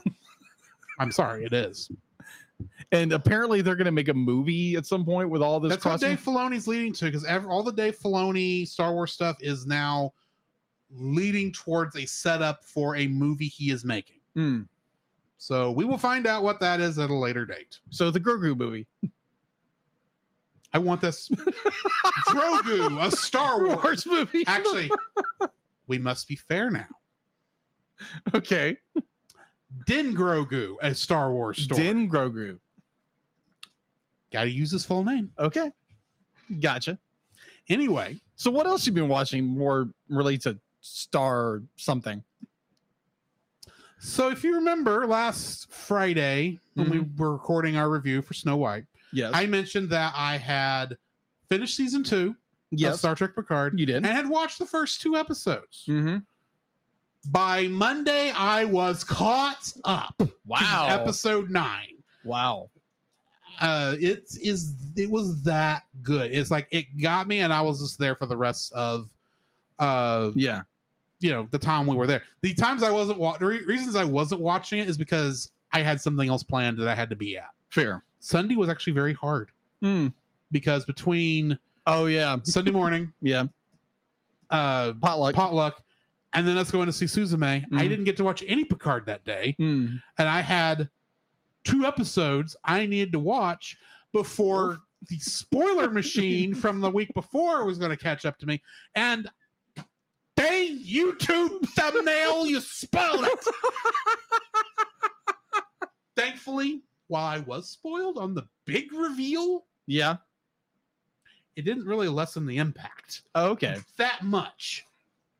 Yeah, I've also seen the spoilers of that. I'm like, really? I'm going to, when we get done, before you run off. I know you don't know anything about Star Trek The Next Generation. Oh, I've watched a little bit of Generation. I'm going to make you watch the 2 scenes that made me go, okay. Okay, then. Yeah. Picard season 3, right? Picard season 3. Okay. You're never going to catch up to it. You're never going to watch it, probably. Who knows? You might. Maybe. But maybe not. Anyway.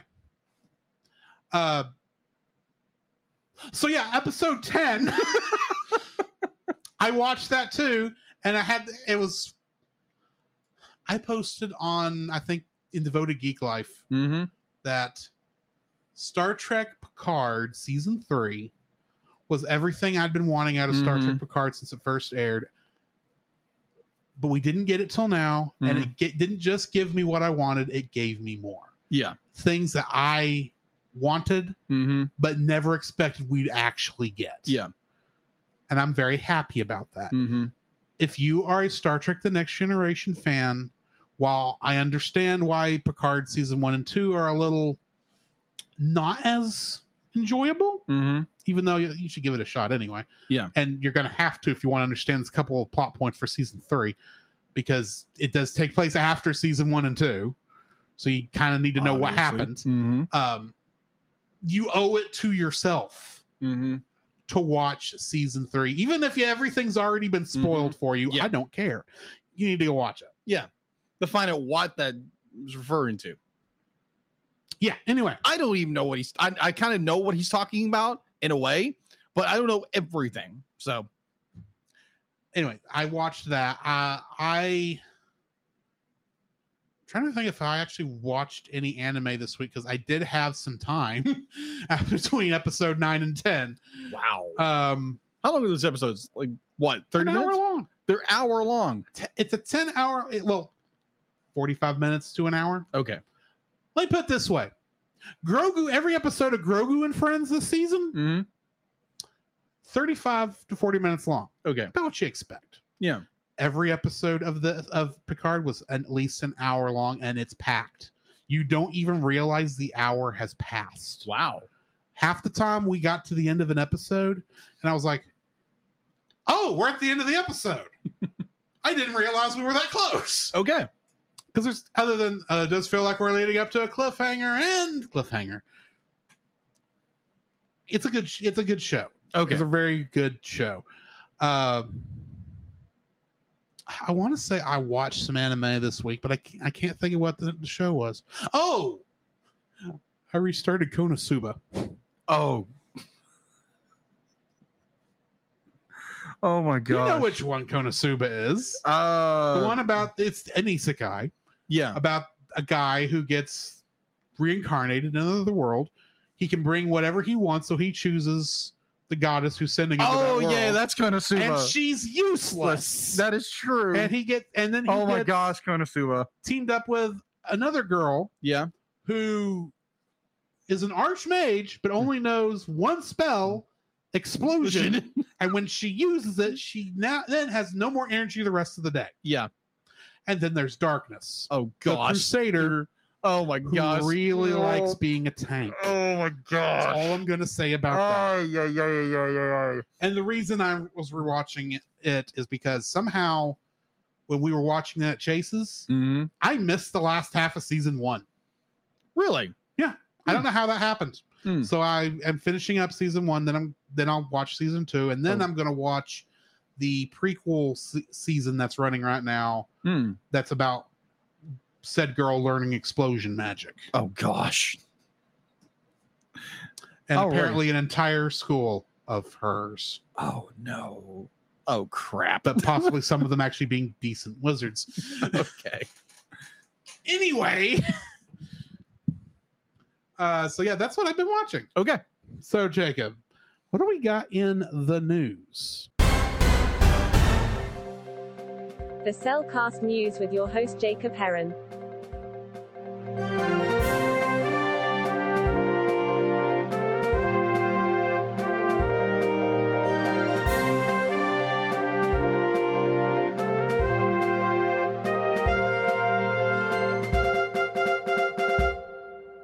Why, thank you, D-Lit. And going into this week's news. So I mentioned that, what was it? HBO Max Twitter account announced that they are doing a new Looney Tunes story with Looney Tunes Looney University. Oh, Tiny Toons. Yeah, that's what I'm going to say. Tiny Toons. I said Looney Tunes, but Tiny Toons. I mean, it's connected, so I get it. It's connected. There again, Tiny Toon Adventure was a show that came on when we were kids. I love Tiny Toon Adventures. So to see it's coming back on HBO Max, or I think they're going to retitle it Max. It looks interesting. They did a trailer kind of promoting the Looniversity. That was fun. That was interesting. So yeah, I will remind me to post that video, the trailer on the Facebook page. Okay. So yeah, I think that's all that came out. Be like there again. Suzumi came out. Suzumi recently came out. We're doing a reaction to that. Or we did a reaction, it just didn't be put out.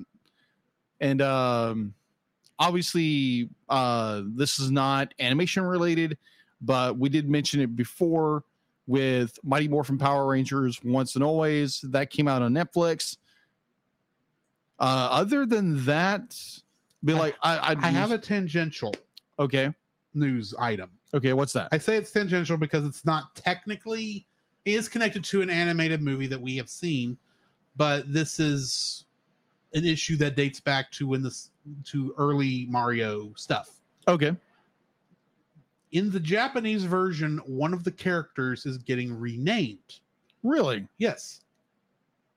The character of Spike, the Wrecking Crew owner that was in the movie was making fun of Mario for quitting their job and being plumbers. Yeah, he's from the game Wrecking Crew. Well, in Japan, his character's name is Blackie. Blackie. Yes. Oh, okay. And there are a lot of problem with that. I see no problems with that whatsoever. Wink, wink, nudge, nudge. Especially since he's as white as both me and you. Yeah. And some of it's not just in Japan where he has that name. There are some other of the more Asian countries that took that essentially it's that name, but pronounced in their language, accent, their way of saying the name. All of those are now officially, especially with the movie, since the movie is bringing the character back in the spotlight. This is the impetus. All those characters that character's getting renamed completely to Spike across the board. Oh, okay. Just a weird little that is weird story that came out it's happening because of an animated movie. Interesting. Granted, Spike has not been seen since Wrecking Crew 98. Okay. In 1998. Wow. So you can tell how important it was for this character to get renamed. Because I doubt we're getting a Wrecking Crew game anytime soon. Yeah. I mean, the game has been re-released on like Nintendo Online service, so you can play the old NES game and stuff like that. But yeah. Right. Just a weird little moment. I agree. So yeah, that's all I have for the news. All right. So we should probably jump into our X-Men. Or into the Savage Land. Finally. Previously on X-Men. Meet the sulky, over-bulky, kinda hulky superhero. Optimistic and electrically transistored superhero. An exotically erotic and aquatic superhero. The Marvel superheroes have arrived. X-Men, X-Men, it's the day, X-Men, X-Men, coming your way.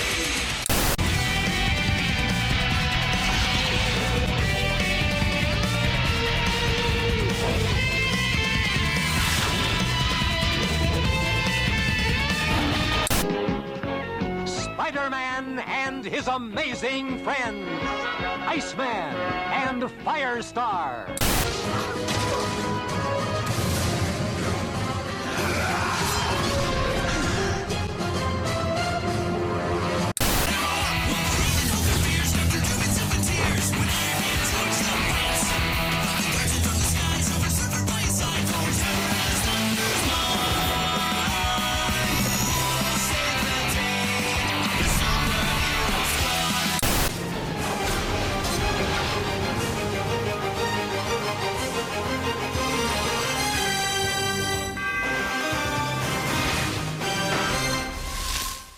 Season 2 season finale reunion parts 1 and 2 is what we're reviewing tonight. Part 1 came out on February 12th, 1994, while part 2 came out on February 19th, 1994. Both episodes were directed by Larry Houston. Part 1 was written by Len Wein and part 2 by Michael Eden. In these two episodes, Xavier and Magneto finally make their way back to Xavier's plane, only to be ambushed by some mutates. The new ruler of the Savage Land is revealed, but not until they make a new ally. Morph sends a message to the X-Men revealing his location, which provides an encounter with Mr. Sinister and his group of nasty boys. These guys again. The X-Men are now in the Savage Land and are powerless like Xavier and Magneto, which leave the X-Men open to being experimented on by Mr. Sinister. The only ones left to rescue them are Kazar and Wolverine. Once everyone regains their powers, the Savage Land is restored. But what does the future hold for the Savage Land now? Guest cast for this includes John Blackwood as Hairbag. Gotta love that name. Yes. Robert Boxdale as Sauron, Khazar, and Brainchild. Chris Britton as Mr. Sinister, a.k.a. Nathaniel Essex. David Himblin as Magneto. I am Magneto, master of magnet. Dan Hennessy as Ruckus. Peter McCowett as Amphibious and Barbarous. Ron Rubin as Morph. Megan Smith Harris as Vertigo and Shauna the She-Devil. And Rod Wilson as Gorgeous George. Gosh. In this episode is the debut of Lupo and Brainchild in the Savage Land, along with Khazar and Zabu. Mm-hmm. Brainchild, a somewhat creepy-looking mutate, tells Professor Xavier that he watches the equipment while the master is away. He sounds like a certain character. This is a reference to the movie Manos, The Hands of Fate from 1966, a film that features a creepy-looking satyr named Torgo who takes care of the place while the master is away. And you have never heard of Manos, The Hands of Fate? No, I never have. It is a bad movie. Okay. That I first learned of because of Mystery Science Theater 3000. Torgo is a popular character among the people. Fun fact, that movie was made because somebody lost a bet. Really? And was made in El Paso. Oh, gosh. And looks like absolute garbage. Okay, then. But anyway. Interestingly enough, Magneto identifies the leader of the mutates as Sauron. In The Lord of the Rings, the wizard Gandalf leads the fight against a villain named Sauron. Both Magneto and Gandalf have been played at least once by Sir Ian McKellen. Yes. I made that connection. I was like, wow. When Morph is shown during his Dr. Jekyll and Mr. Hyde performance, his appearance is based on Calvin Zabo, a.k.a. Mr. Hyde, Marvel villain of Daredevil and Thor. This also marks the character's first kind of sort of appearance on television. I didn't know that. I didn't either. I'm assuming IMDb's trivia is not guiding me down the wrong path. But anyway, Jacob, what are your thoughts on these two episodes? These were good episodes. It wraps the story up. There again, obviously you knew it was Sinister behind the entire thing. You knew it. I mean, he was at the beginning when they landed in the Savage Lands the first time because Morph sent them there. Yes. So, I wonder. Yeah, I wonder why. Because Sinister was our villain the beginning of the season. Obviously, you got to wrap that around what happens with Sinister in the end. And I think they play it very well. The storytelling is very well done to an extent. I enjoy where the X-Men are lured into the Savage Land. They know they're going into a trap, and they go anyway because they got to save the Professor and Magneto. And I love there again the dynamic between Xavier and Magnus or Magneto. I think it's very well done, even though it's sparsely done throughout the series, throughout season 2. And I find that very interesting that these two characters who have dynamically, am I saying that right? Dynamically opposed. Yeah. Viewpoints. They have to work together. They have to work together in order to survive. And I enjoy that part where the X-Men come into the land and they don't have their powers. And I can't remember what character says it, but it's what are you without your powers? Nothing. And that's so incredibly true that these super powered heroes without their powers, minus Wolverine, are normal human beings who are so codependent on their powers. And I don't know if they explore that later in the series or not, but it's very interesting when you have a mutant character who no longer uses their powers to how are they able to defend themselves against other mutants without power. So I find that very interesting, except for Wolverine. I loved where Wolverine be like, he realized he can still pop his claws out, but it hurts. Like we don't get him on the ground screaming because his hands, he's the adamantium going through his hands. Mm-hmm. But I enjoy that part. I enjoy the story itself where Rogue and Gambit finally share a kiss with each other. Yeah. How much be like they do mean to each other. And I enjoy that part. I love it where Scott removes his visor or moves his it's a visor, right? Yeah, it's a visor. Yeah, removes his visor. You actually see his face because he no longer has an optic blast. I enjoy that. There again, it ties in with be like mutants without powers, or just normal human beings, and they know what it means to be vulnerable. And the part I didn't like because they literally just rehash what they did in episode 1, season 2. Or I think it was a two-parter, right? Mm-hmm. Where it's be like, Mr. Sinister's doing the same song and dance. I've got to get Jean Grey. I've got to get Cyclops because we got to make them, do this dance in order to fulfill some kind of thing he wants to do with mutant kind. It's the same song and dance, and it's Sinister be like doing his Sinister thing. And it just be like it's the final episode is just a rehash of the part 2 from the beginning of the season. And I wish they would have done something a little different, but it's the same song and dance, except they finally defeat Sinister, except, he's still going to come back. We know that. Yeah. But it's that same song and dance. So it's, they rehash it. I was kind of like, I was disappointed that we did the same song and dance. I wish we would have done something a little different. Mm-hmm. But that's part 2. That is my thoughts on parts 1 and 2 of Reunion. So I am happy we're finally getting at least some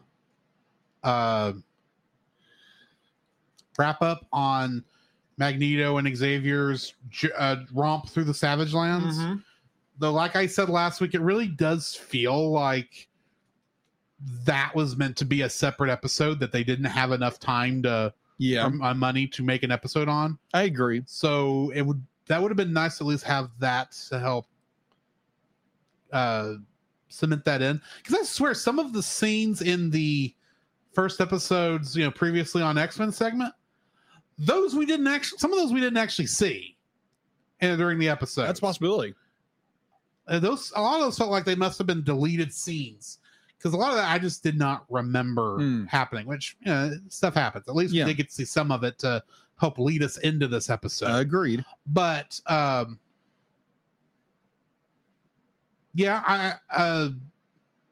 was I count a couple of errors, animation errors. One of them, the red diamond on Mr. Sinister's chest, for like half of a scene, it's black and then it turns red. Oh yeah, that's right. That's Which was right. like, oh, it was interesting. It's like I'm watching this going, hey, that diamond is supposed to be red, isn't it? Boom, it's red. It's like, thank you for that answer. Mr. Sinister, I don't think is an odd villain. Okay, he is an odd villain. I don't really understand. Granted, I have not read the X-Men comics from this era, or much X-Men comics in general, for being honest. So I really don't know what Mr. Sinister's motivation for I don't really understand what he's doing, what his point is, other than he's experimenting on mutants and trying to make a better mutant, I guess. And that's why taking over what was apparently Magneto's base in the Savage Lands, where he was also experimenting on humans or on making mutates for whatever reason. That makes sense to some degree, but this was to some degree this was a straightforward episode. It was a rescue op. It somewhat went south, and a lot of it was, I'm stronger than you are. I'm going to weaken. I'm going to take Magneto's strength and make it mine. It's like, will you shut up, lady? Vertigo isn't a very annoying character. I agree. She is. And I still don't really know.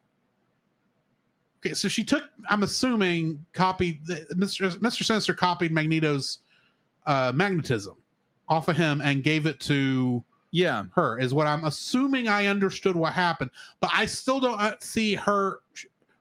She's doing more. Her powers are more psychic before that point. Yeah, but she never used the I think it's just more, she absorbs more of his strength than his power. Maybe. I mean, she never used the magnetism. Her energy wave is a different color. Yeah, it's more. It's less glow. You can kind of see the pattern, the gel pattern that was behind it. Yeah. And after that point, and her energy output is more like, Magneto's red expanding circle that he uses a lot of times, except it was not red. It was, anyway. I was really more hoping to see, like, okay, this sounds a lot like Weapon X. Yeah. Because maybe that was, I don't know. I'm assuming this was copying Weapon X, because I assume in the comics Weapon X had already happened by this point. Yeah. But then I don't really know how things, I don't know actual turn of events in the comics. But this seems a lot like what they were doing with Weapon X, where they're trying to make the perfect mutant by combining all these different powers along with the adamantium and all that. Yeah, no X-Men Origins Wolverine. Thank you very much. No. I hate their excuse for where Deadpool's name came from in that movie, because that's not where the name comes from. Deadpool was literally called Deadpool in the comics and because he was they thought he was a failed experiment, so they threw him with the rest of the failed experiments in the Deadpool. And he took his name from that.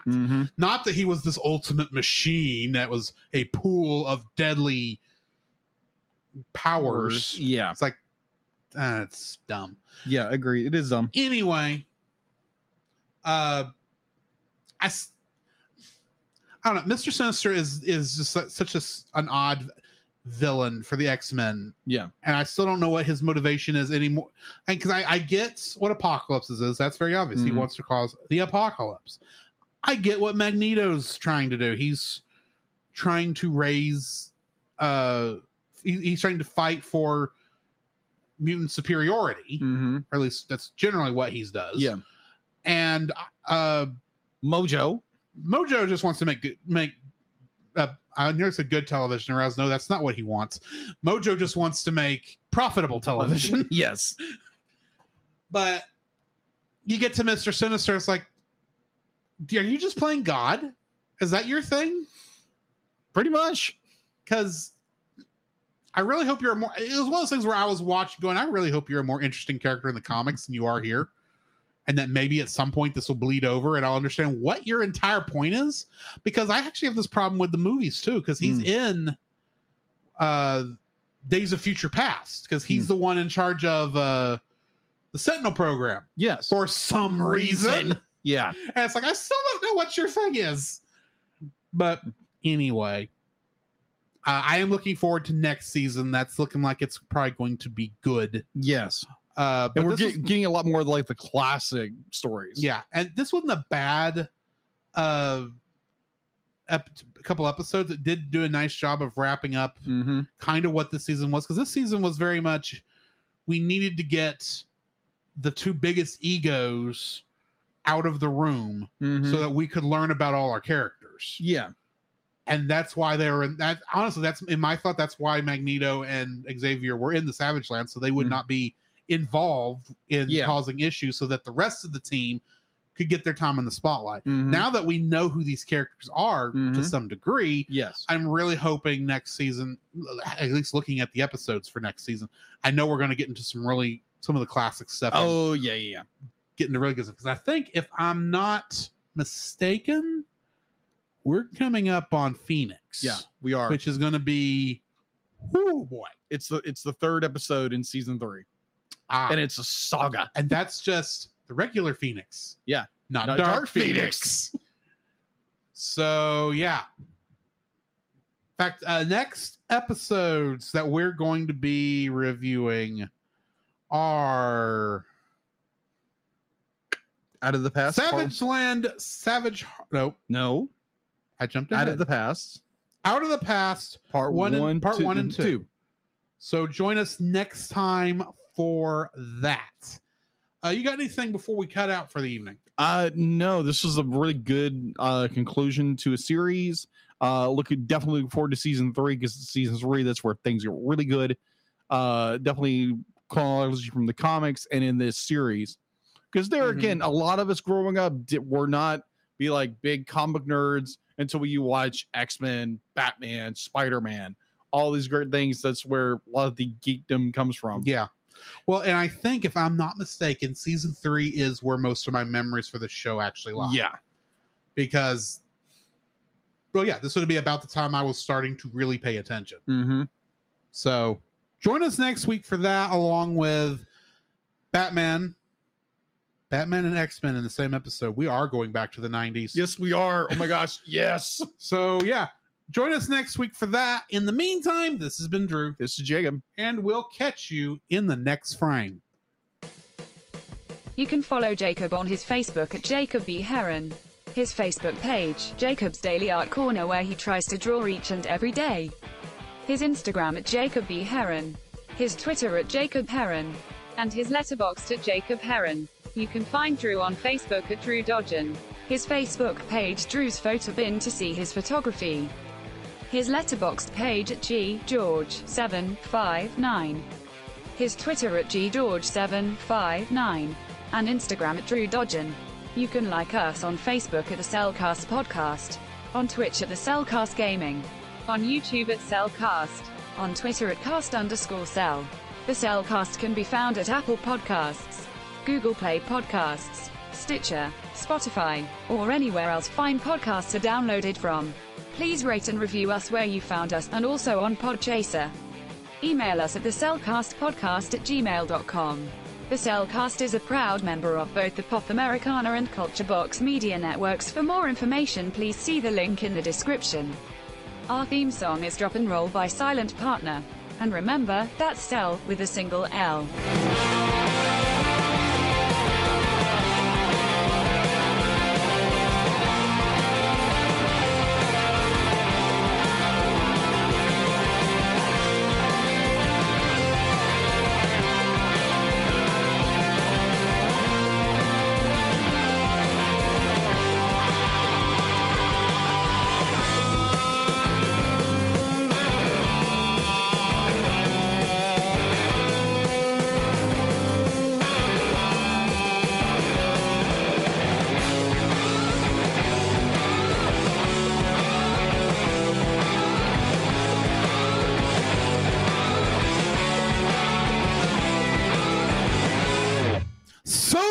Evil empire of injustice.